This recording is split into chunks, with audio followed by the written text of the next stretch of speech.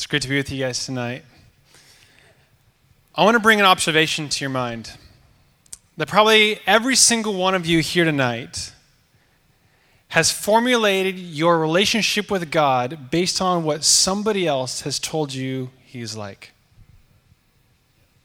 The chances are every single person in this room tonight has created their relationship based upon what they've heard from someone else or what they read in a book or maybe what they were taught in school. And that can be fine as a starting place unless what they are teaching you is actually the wrong idea of who God is. And these come from well-intended people that try to do their best to show people who God is, but we have to acknowledge that sometimes even we get the wrong information every once in a while.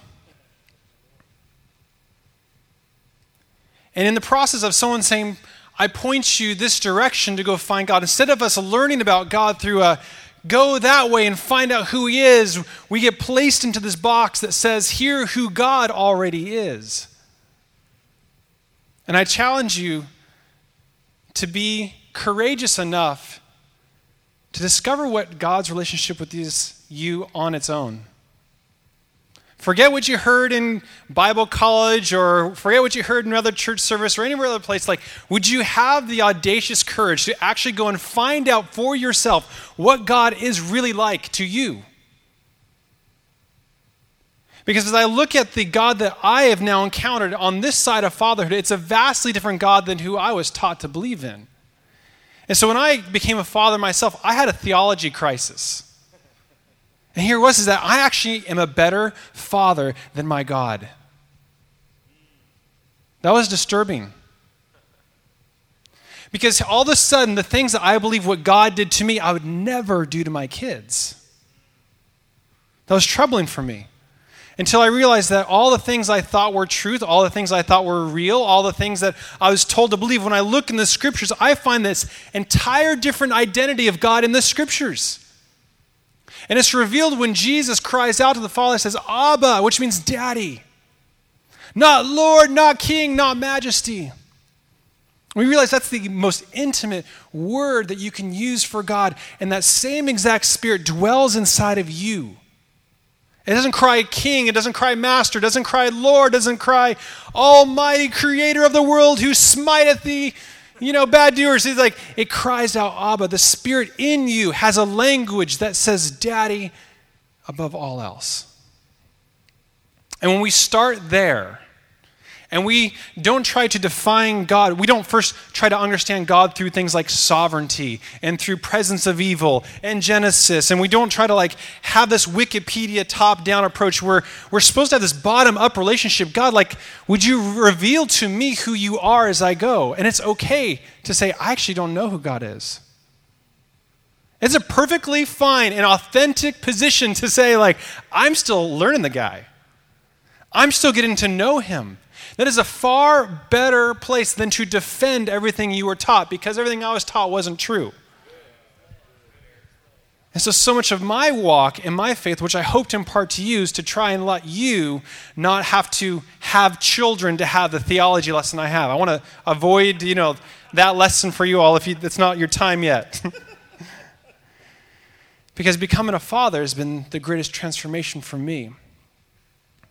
So what I'm going to share with you tonight are some revelations. I got a lot of these. I'm only going to limit myself to a few tonight. It's just understanding God from that identity of Daddy, of Abba. That's who we know God is. That's the name that he's given, that Jesus cries out to him in his personal language. It's the Spirit in you that cries out, and you're like, I've never heard that term. But that is the Spirit that's in you. It's interfacing with the Father in terms of Daddy, and you're saying, King. And we understand how that difference there will transform our relationship with God, will unlock everything for us. But I want to challenge you to be courageous enough to develop your own relationship that doesn't have to fit into what you were taught, doesn't have to fit into what you were reading one time. Are you guys ready? The first revelation I have for you about Daddy God tonight is that Daddy God is in a good mood.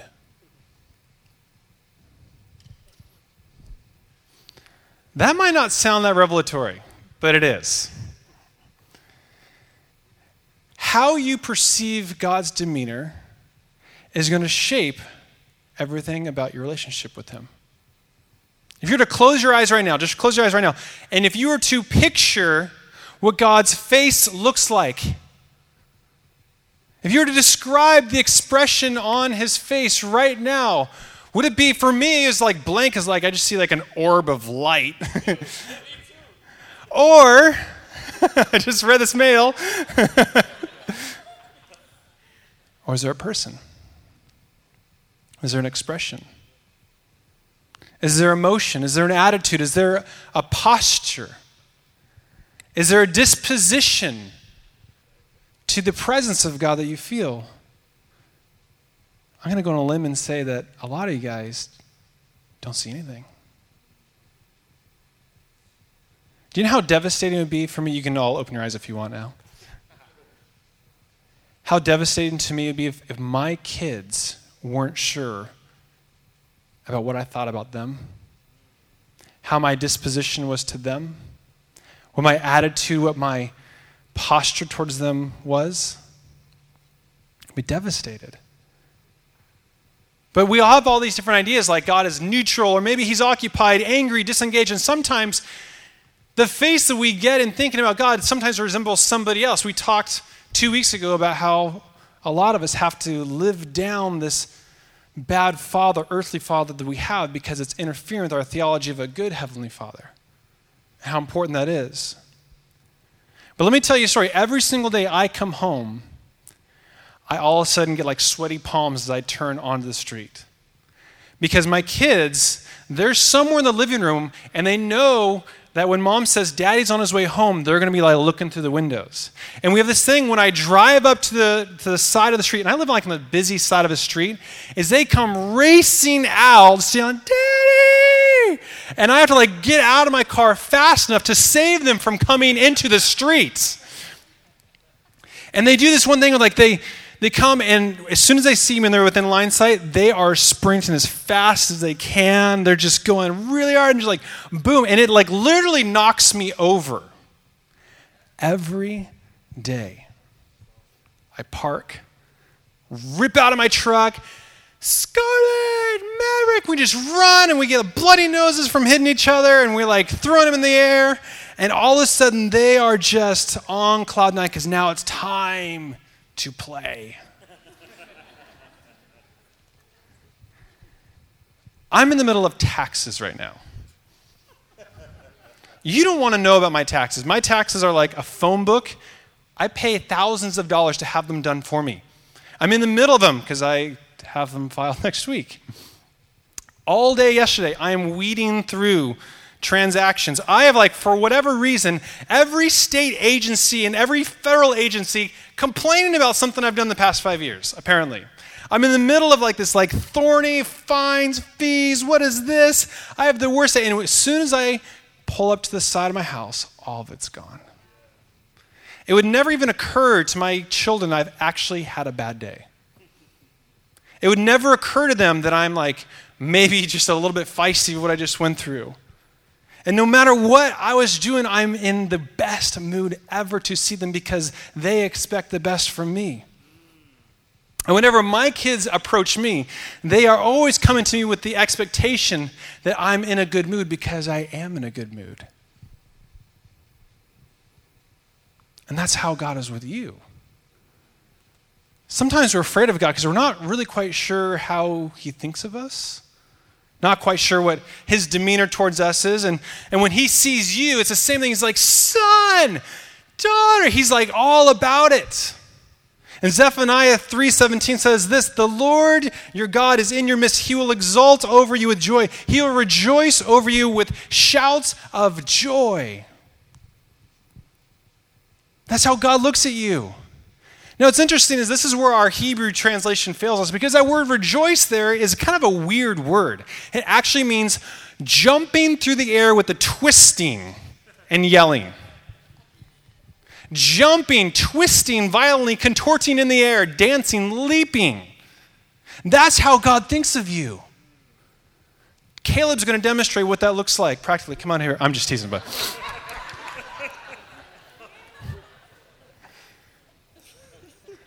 But that's how you know God is a daddy God, is that when he has that reaction over you, that when he thinks of you, he's leaping, twisting through the air and screaming with joy over you. We know that he is an intimate father, not an overlording king, not an overlording master. Is he king? Amen, for sure.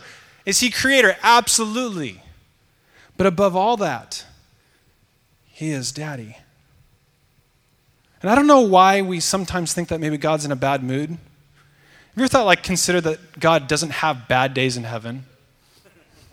God's never the gardener didn't show up, He's not ever, angry about something that didn't go his way in heaven. But somehow, I don't know about you, but for me, I presume that God would have some good days and some bad days. And it's it makes no sense to think about it. And so we can always come to God knowing that he has his best mood present. Always. And so why is this perception, why is it important that you believe that Daddy God is in a good mood? It's because your perception of God's mood determines if you approach him. What you believe about God's demeanor, about his thoughts towards you, what you believe about how his day went and how he's doing, it is going to determine if you approach him or not. This is present in all of our lives. How someone's demeanor, how someone's mood is completely alters what you're going to do. Let's say you want to ask your boss for a raise. And you develop all the courage, and he comes out slamming a door, and he's like, "Oh, I'm so angry, and what do you want?" Nothing. I'm nothing at all. You're not going to ask for that raise, are you? Why? It's because you are adjusting based on what your perception of someone's mood is. I learned at a young age that to always ask mom for presents when she's the most proud of me. When she's the happiest. I'm like, "Mom, maybe we could get this for Christmas a little bit, What do you think?" Not when she's angry or she never was angry, sorry. Not when she's flustered or had a lot of things going on. We time our interactions based on how we perceive the person's mood. And so if you have a hard time coming into interaction with God, maybe you actually don't have an interaction problem with God. Maybe you have a perception problem of who God is thinking about you and his demeanor towards you. And so this is key to the identity we believe God, because a king and a master, they have their own demeanors and dispositions when we think about it. A king has got very important things to do. Very stoic, very righteous. My kingdom shall reign, right? That's the demeanor of a king. That demeanor completely alters how we would approach him. Isn't it interesting? I don't know if you knew this, but every single time someone bows to Jesus in the New Testament, you know what he says? He doesn't say, "Oh, this is awesome. Yeah, a little bit more. Yeah." He's like, "You guys over here too, join him." He's like, "Get up." He doesn't say, "How dare you, you're wrong." He just says "I actually prefer to relate to you face to face." John 15:15, "I no longer call you slaves, for a slave does not know his master's business, but instead I've called you friends." You don't realize it, but Jesus gave you a DTR in your relationship. Those of you who have never had a DTR, God bless you. It stands for defining the relationship. I had a lot of those. They never worked out to my favor. But Jesus changed his relationship with you. It says, you're still relating to me as this almighty, lightning throwing, smiting God. And it's I've called you friend. I've pulled you up to my level. And so the demeanor we believe God to have, whether it is master, Lord, boss, these different things, they come with a default disposition. And when we realize that God is daddy, it should change how we perceive how to approach God. Again, if you have a problem accessing God, I believe that you don't have an access problem, you don't have a communication problem, you probably have a perception problem. And so I challenge you to examine what you believe in your heart about God's mood. Because a daddy is in a good mood all the time. God doesn't have bad days in heaven. We have no reason to believe that God would have any other mood towards us than delight. And why would that be? Is number 2. Is that you are in right standing with God. See, when I say God is in a good mood to you, you probably say, well, he doesn't know what I did last summer. Or he doesn't know what I did last week. Doesn't know what I just did 5 seconds ago. Yeah, he does. Totally. You think there's anything you can do and Jesus is like, I had no idea this was coming. This is so embarrassing. How did I miss this? Don't tell them. Don't tell the angels. Come on. Take the contingency plan. Go. Hurry, hurry, hurry. Our natural inclination, there it is, inclination,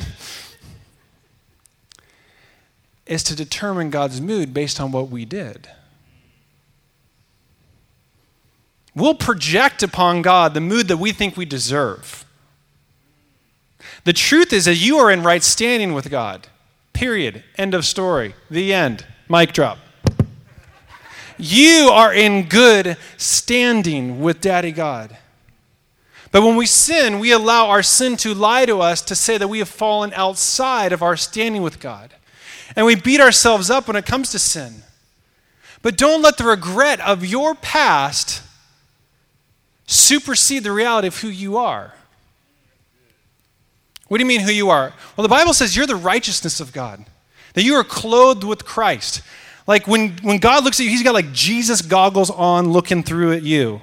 Kind of like beer goggles, but Jesus goggles, kind of, does that make sense? When God is looking at you, this is key. When God looks at you, he sees righteousness. He sees your son. If this doesn't turn you on, then you don't have a switch. Because when we understand that we are in right standing with God, no matter what, we can abandon all the fear that we have in coming to him. Because there's nothing that God forgot on the cross. Do you know that Jesus didn't forget anything when he went to the cross to die for your sins? I used to think, well, the cross paid for my sins up until salvation, then after that, I'm in deep trouble if I screw up. But everything you've ever done, past, present, future, was nailed on the cross. When Jesus stepped off the cross, he handed you a receipt, not an invoice. It says paid in full. It doesn't say, oh man, you better get on the payment plan. But some of you here tonight, you're on the payment plan trying to pay back the cross. And the only way that, because salvation's a gift, right? A gift. Everyone say gift. There's only one way to insult the gift giver. Do you know what it is? To pay it back. If you're trying tonight to try and earn your way back, trying to pay back off the cross, it's not only not going to work, but it's kind of insulting to the gift giver. He doesn't want you to try and earn it off and work it off. And it's impossible for you to lose your good standing with God. That's the thing that you need to know is that even if you fall, even if you fail, it is impossible for you to lose your good standing with Jesus because he's not going to have another cross. The first one wasn't deficient. Just your thinking is.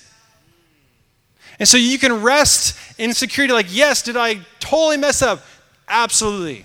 And I'm not trying to minimize and try and say that our decisions don't matter. They certainly do. I'm just trying to say like when the devil wants to keep you down for years over shame, God is like, I had this covered 2,000 years ago. Why are you stressing out about it? Because I'm not. Do you have a distant relationship with God? Maybe it's because you actually fear his punishment. You fear what he's going to do.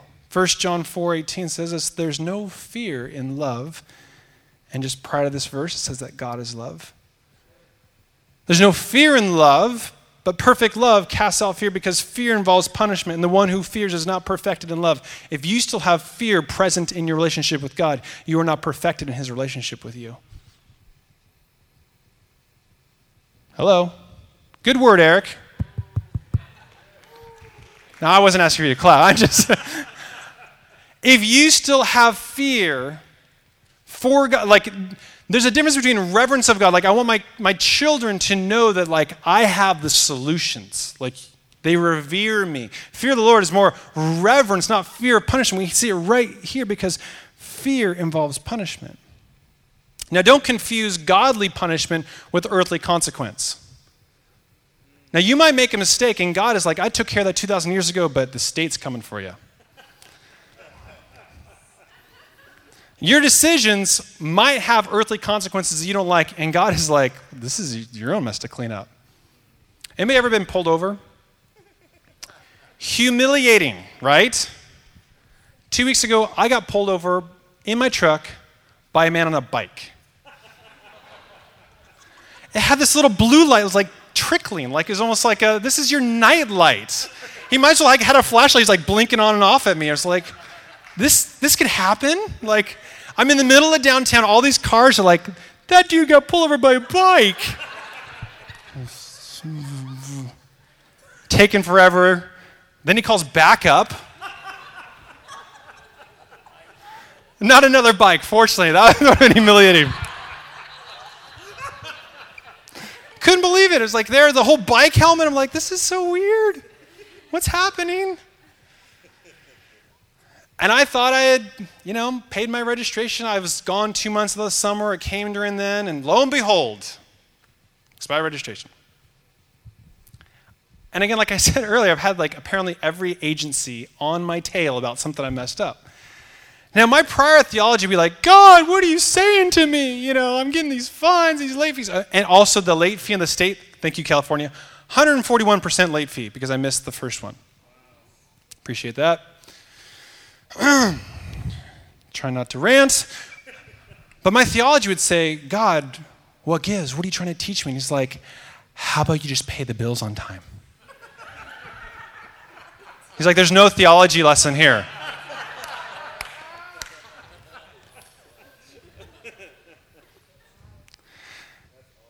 So you have complete right standing with God. God's in a good mood because you have right standing with God. Are you with me? Now you might think, okay, yeah. God doesn't punish us, but he's at least disappointed in me when I sin. Wrong. You have Daddy God's approval. Remember, God the Father sees you through the lens of his Son. He's never like, I see behind that and I think I'm disappointed in it. He's not ever looking at you without the lens of Jesus on it. It says you are clothed with Christ. You're the righteousness of God. I've written 25 things that should just blow your mind about who you are. I'm going to make them available on our site, and you can get one a day, a little essay about 25 truths that should just radically transform your life. And this is one of them, is that we are approved by God because the Father sees Jesus around us, top to bottom, head to toe. That you are approved. But some people want to carve out like a little, clause, the fine print, that says God forgave you, but he's disappointed in you. No. God is never disappointed in you because disappointment is actually another form of punishment. Let this one sink in. Don't ever partner with the lie that God is disappointed in you. That's punishment. Perfect love casts out fear because fear involves punishment. Either God paid for your sins or he didn't. Amen? Amen. Either God paid for your sins or he didn't. Amen? Amen? And so God is not making you pay for your sins in the form of his disappointment. He's unsurprised. He paid for it all 2,000 years ago. This is not news to him. He's having a great day. He's in a good mood. You're in perfect standing with him. So why would God be disappointed in you? It's because that's what we manufacture upon ourselves. Here's a comparison. You guys know one of the scariest stories in all the Bible? Ananias and Sapphira. Early church, everyone's like freaking out, like trying to sell all their stuff to bring to the church. The husband and wife, Ananias and Sapphira, they sell their property for a big profit, and they come to the disciples and said, we're giving you all the profit, all the money that we got for it. This is amazing. But yet they had conspired with each other to lie and to hold back some. Now, it has nothing to do with the amount that they gave. Let's be honest. Had nothing to do with what they didn't give. It had everything to do with that they lied and happened to fall over dead. Now, people want to say, well, God struck them out. The scriptures don't tell us God had any involvement. Sin is like death, right? Sin kills. I'm perfectly comfortable that their sin, when they lied to the apostles of the early church, that their own sin killed them on the spot. I'm totally fine with that. Totally makes sense to me. But Ananias and Sapphira, when they say, I've brought it all, but they lied and they held some back, that is not that different than God saying, I paid for all of your sins, but then makes you pay for it in his disappointment. That'd be a double standard, wouldn't it? For God to genuinely say, I remember your sins no more, Isaiah 43:25. For my own sake, I remember them no more. So how can God be disappointed in you? Wouldn't that be holding back some punishment reserved for you? I think it would.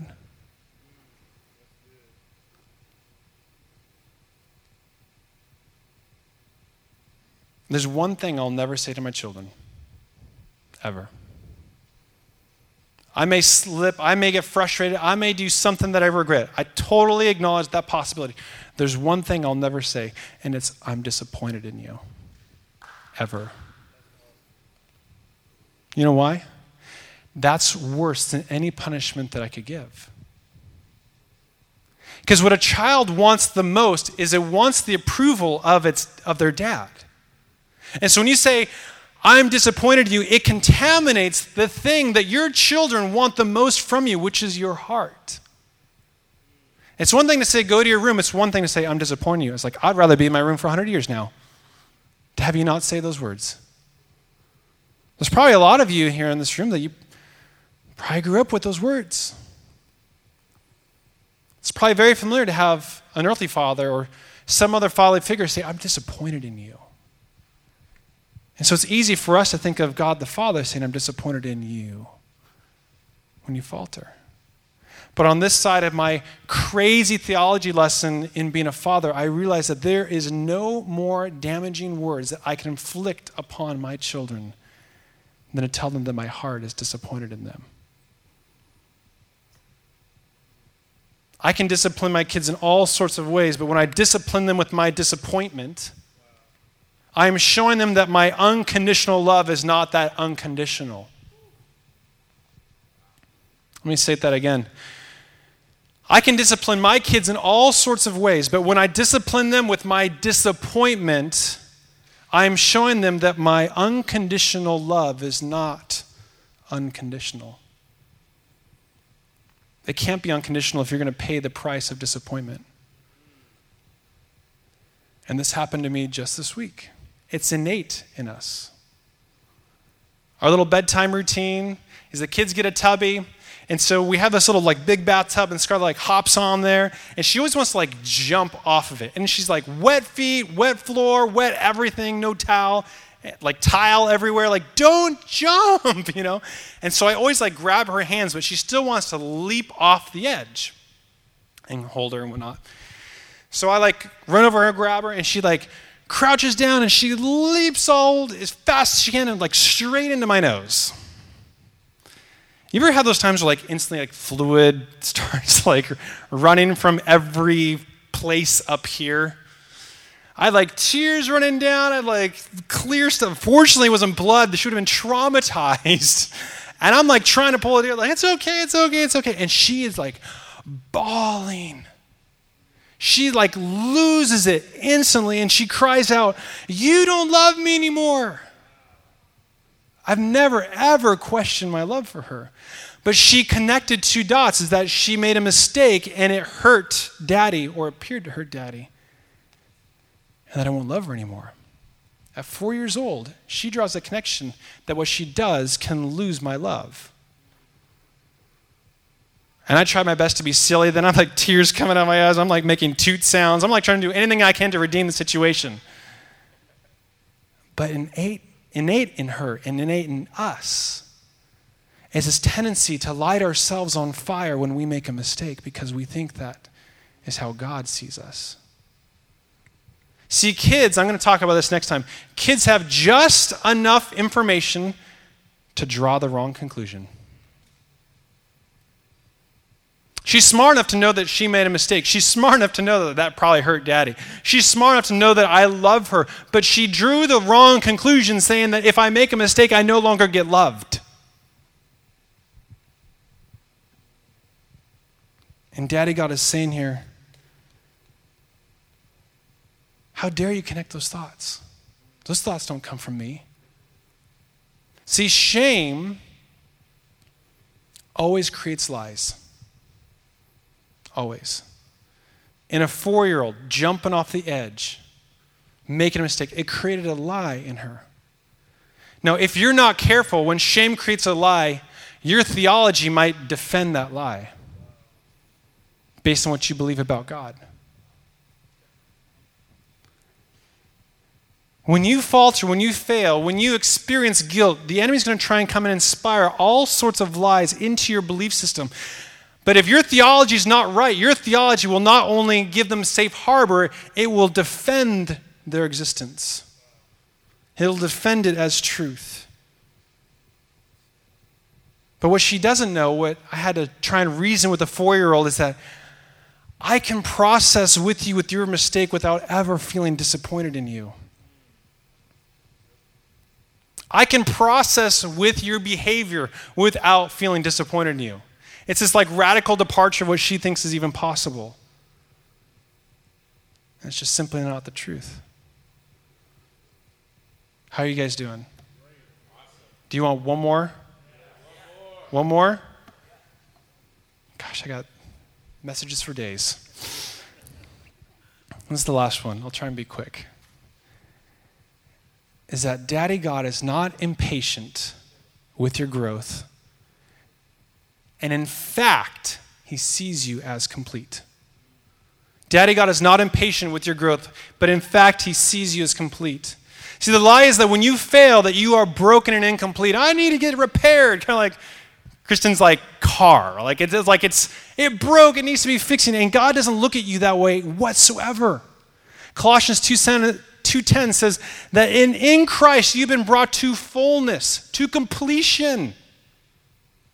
There's nothing deficient about you. There's nothing broken about you, incomplete. There's no defects. Like God doesn't have like a warranty program for like broken children that come back to get like repaired because they got a bad version. No, he gives it to you in fullness. And we tend to beat ourselves up because we think that our growth doesn't meet God's satisfaction. Here's the thing that you'll learn when you become a father or a mother.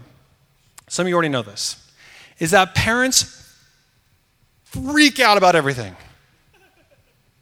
They literally freak out about everything. My child can speak Latin in reverse. How about your child? Oh my goodness, what am I going to do? I tell you the truth. A year ago, my son is only 2. He's at 1.5, around there. And of course, we have a 4-year-old girl, so there's all sorts of Frozen movies and dolls and things in our life. And so this song, Let It Go, is like on repeat of our house for basically 340 days straight. So Mav, and you might have seen this if you like are connected to me on social media, but Mav has this little clip of let it go, let it go. We have a friend who lives in Southern California who sees that video, and our 2 kids are the same age, and enrolls their kid into speech therapy because they felt so insecure about how far our son was. What she didn't know is that those were only the words he could even say. Mav didn't even know he was even talking, and that's the thing. But parents will like freak out based upon all like the paranoia of them being behind. And a lot of us, we have this paranoia that, oh my gosh, I'm behind. Hurry up. This is like also about potty training too. It's almost like there's a competition of like how young your child can potty train. It's like poo doesn't like really faze me that much. I'm okay with a diaper. I'd much rather change a diaper than change sheets at the middle of the night. I'll tell you that much. Our kids wearing diapers till they're 12, I think. But if there's one thing that parents freak out about is like, oh, my kid's potty trained. Now, Mav, he is only 2.5, my youngest. He looks like he's 5, all right? He's been in the largest size diaper they make for almost a year. He's going to be in Depends here pretty soon because he's got no future of potty training anytime soon. We have all these friends like, they're potty trained at 18 months. Oh, good, right on. Cool. I'm not stressed about it. You know why? It's because when I look at my son, I'm not worried that he will never learn how to use the potty. It's not even a concern of my mind. I'm like, if we don't do this, oh my gosh, he'll never figure this out. He's going to be 30 and we're in a diaper. This is being crazy. It never crosses my mind. It's like, he's going to get it. He's going to get it. And so when God looks at you, he's looking at you from your finish line, not from the middle of your journey. God's not stressed out like, oh no, he had a bad week. Oh, is this the end? Oh my goodness, what's going to happen here? Oh my goodness. He is totally unconcerned. He's totally aware of your journey, but he's not stressed out like you are because he sees you from the end. You want something else that will really trip you out? This is what Brian Orm talks about all the time, and it's just like, it blows my mind, is that you right now are seated with him in heavenly places. No idea how that works. That you were with Christ before the creation of the world, before we were crucified. These are like crazy things. That we were in God's mind before the foundations of the earth. Like, our existence is mind-blowing, okay? Like, so if right now we're seated with Christ in heavenly realms and he's relating to us, you know what that means? Is that right now when he relates to you, he's relating to the eternal part of you, the part that he is with you in heaven, the fully complete, lacking nothing you. And so that's what it is about bringing heaven to earth. It's actually bringing who you are in heaven down to earth for you to possess now. When he speaks to you, he's not speaking as like a motivational speaker, like, you can do it. He's like, this is who you are. Take hold of it early. When I believe that God talks to me in the Spirit, I believe that what he's telling me is he's giving me a sneak peek of what I already am in heaven that I might be able to have a little early. But he's calling down from what already is in the heavenly realms to you to be right now, and he's not concerned about your journey. He just wants you to get a glimpse of it. That maybe you would believe in yourself half as much as he believes in you. I think one of the big regrets that we're going to have on the other side of eternity is that God's ideas for us and God's delight in us was far superior than even our wildest expectations could be. What would happen if we just had this outrageous rooted truth of the Father's delight for us, that we are actually with him in heavenly realms. He sees us in completion. He deals with the perfect part of us. And that he's not frustrated, he's not worried, he's not concerned about your perfection, your progress, but he's actually in pursuit of your heart. Because God doesn't look at you through the lens of what you haven't done. He looks through the lens of you being complete in what you already have done. And you're perfect. So with Mav, I'm just like, I look at him like he's a man. Like everything is in him to do what he's going to do. He just hasn't learned to put the pieces together yet. And I'm okay with that. When God looks at you, he sees this person who's got it all together someday. They're just working out to put the pieces together now. We understand that God is not tapping his foot like, when is he going to get it together? Puts the stress off. If you're stressed out in your walk, it's because you got this God who's got like the stopwatch. He's like, okay, go. Come on. You're going slower. He's not like that. I have so many more things for you, but I'm going to stop it there for tonight. I love you guys.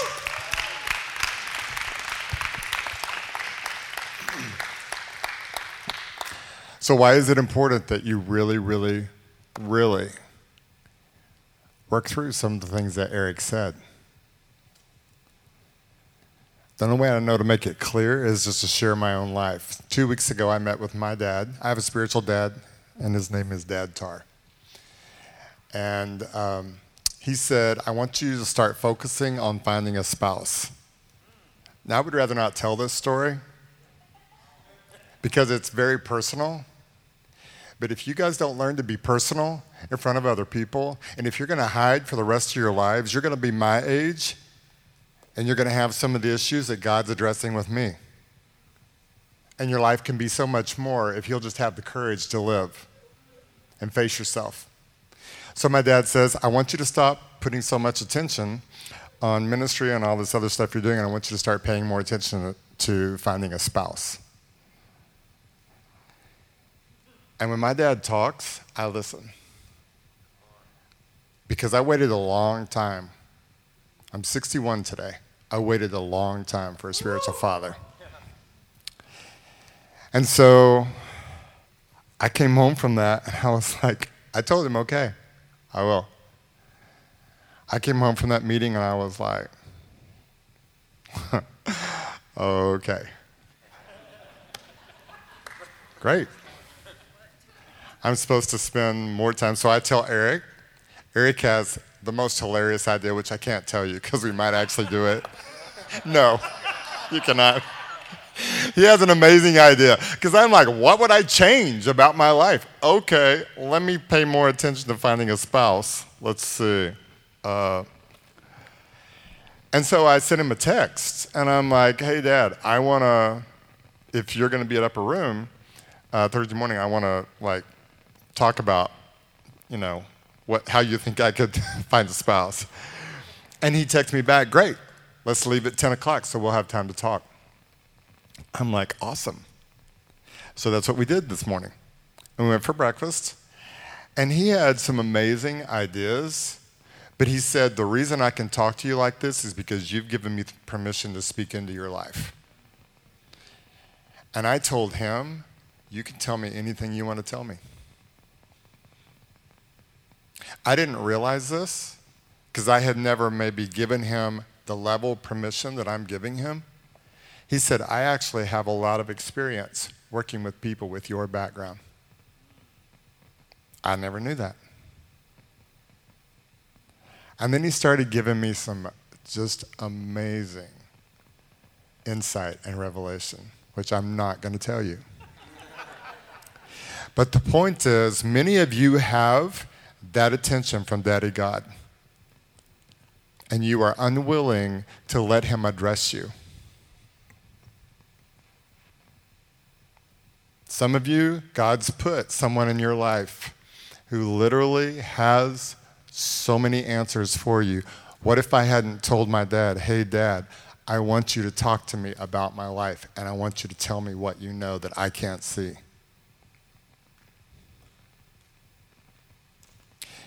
How you live with people is exactly how you interact with God. So I just want to encourage you. Like today, after I left him, I felt so full of hope, and I was like, all right, boy. Because some of the things I was believing, and I've actually worked on my life a lot. I've driven to Reading for counseling. I've paid $100 an hour. No. Yeah. And I got a good rate.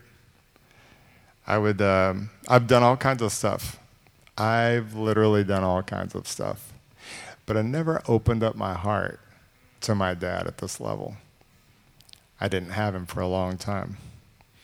I don't know that I would have been mature enough to want something badly enough to open all the doors to my heart so he could speak to what I really needed to hear. So tonight, I just want to encourage you. That's probably the most vulnerable area of my life. It's one that I keep to myself, except for my close friends, people like that.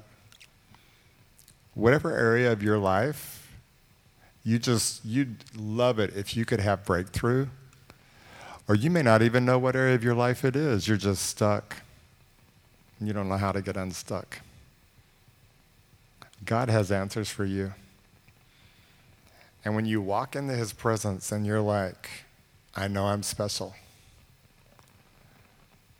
I know I'm special. Last Thursday night, I had a revelation from God. This ring, I've shared this ring with you guys and the story of this ring. My dad gave me this ring 3 days before he died. And I made myself wear it to work through things with him. Last Thursday, God said, you know that ring? Because it kind of embarrassed me. It has diamonds in it and gold and all that stuff, and they're real. And it's not a ring. It just felt gaudy to me. Last Thursday, during that powerful worship time we had, Holy Spirit said that ring shows you the extravagance of my love for you. Don't you ever be embarrassed at my ring again. And it also shows you the extravagance of your biological father's love for you. He just never knew how to say it. And it completely changed. It's like, because I'm willing to be addressed, God is addressing some of the greatest painful areas of my life. So tonight, if our worship band will come up, if you'll stand with me. I just want to give you, if our prayer team could come up too, I just want to give you an opportunity to come up for prayer. Because you can have breakthrough. And I think, Bridges, if you can turn the lights off so that we can have some, just so you can have some privacy. And allow Holy Spirit to speak to you. Ask him, what area of my life would you most like to address? If I let you be my dad, Daddy God, what would you like to change? What would you like to help me get free from? What revelation do you have for me? Because I promise you, he will never disappoint you.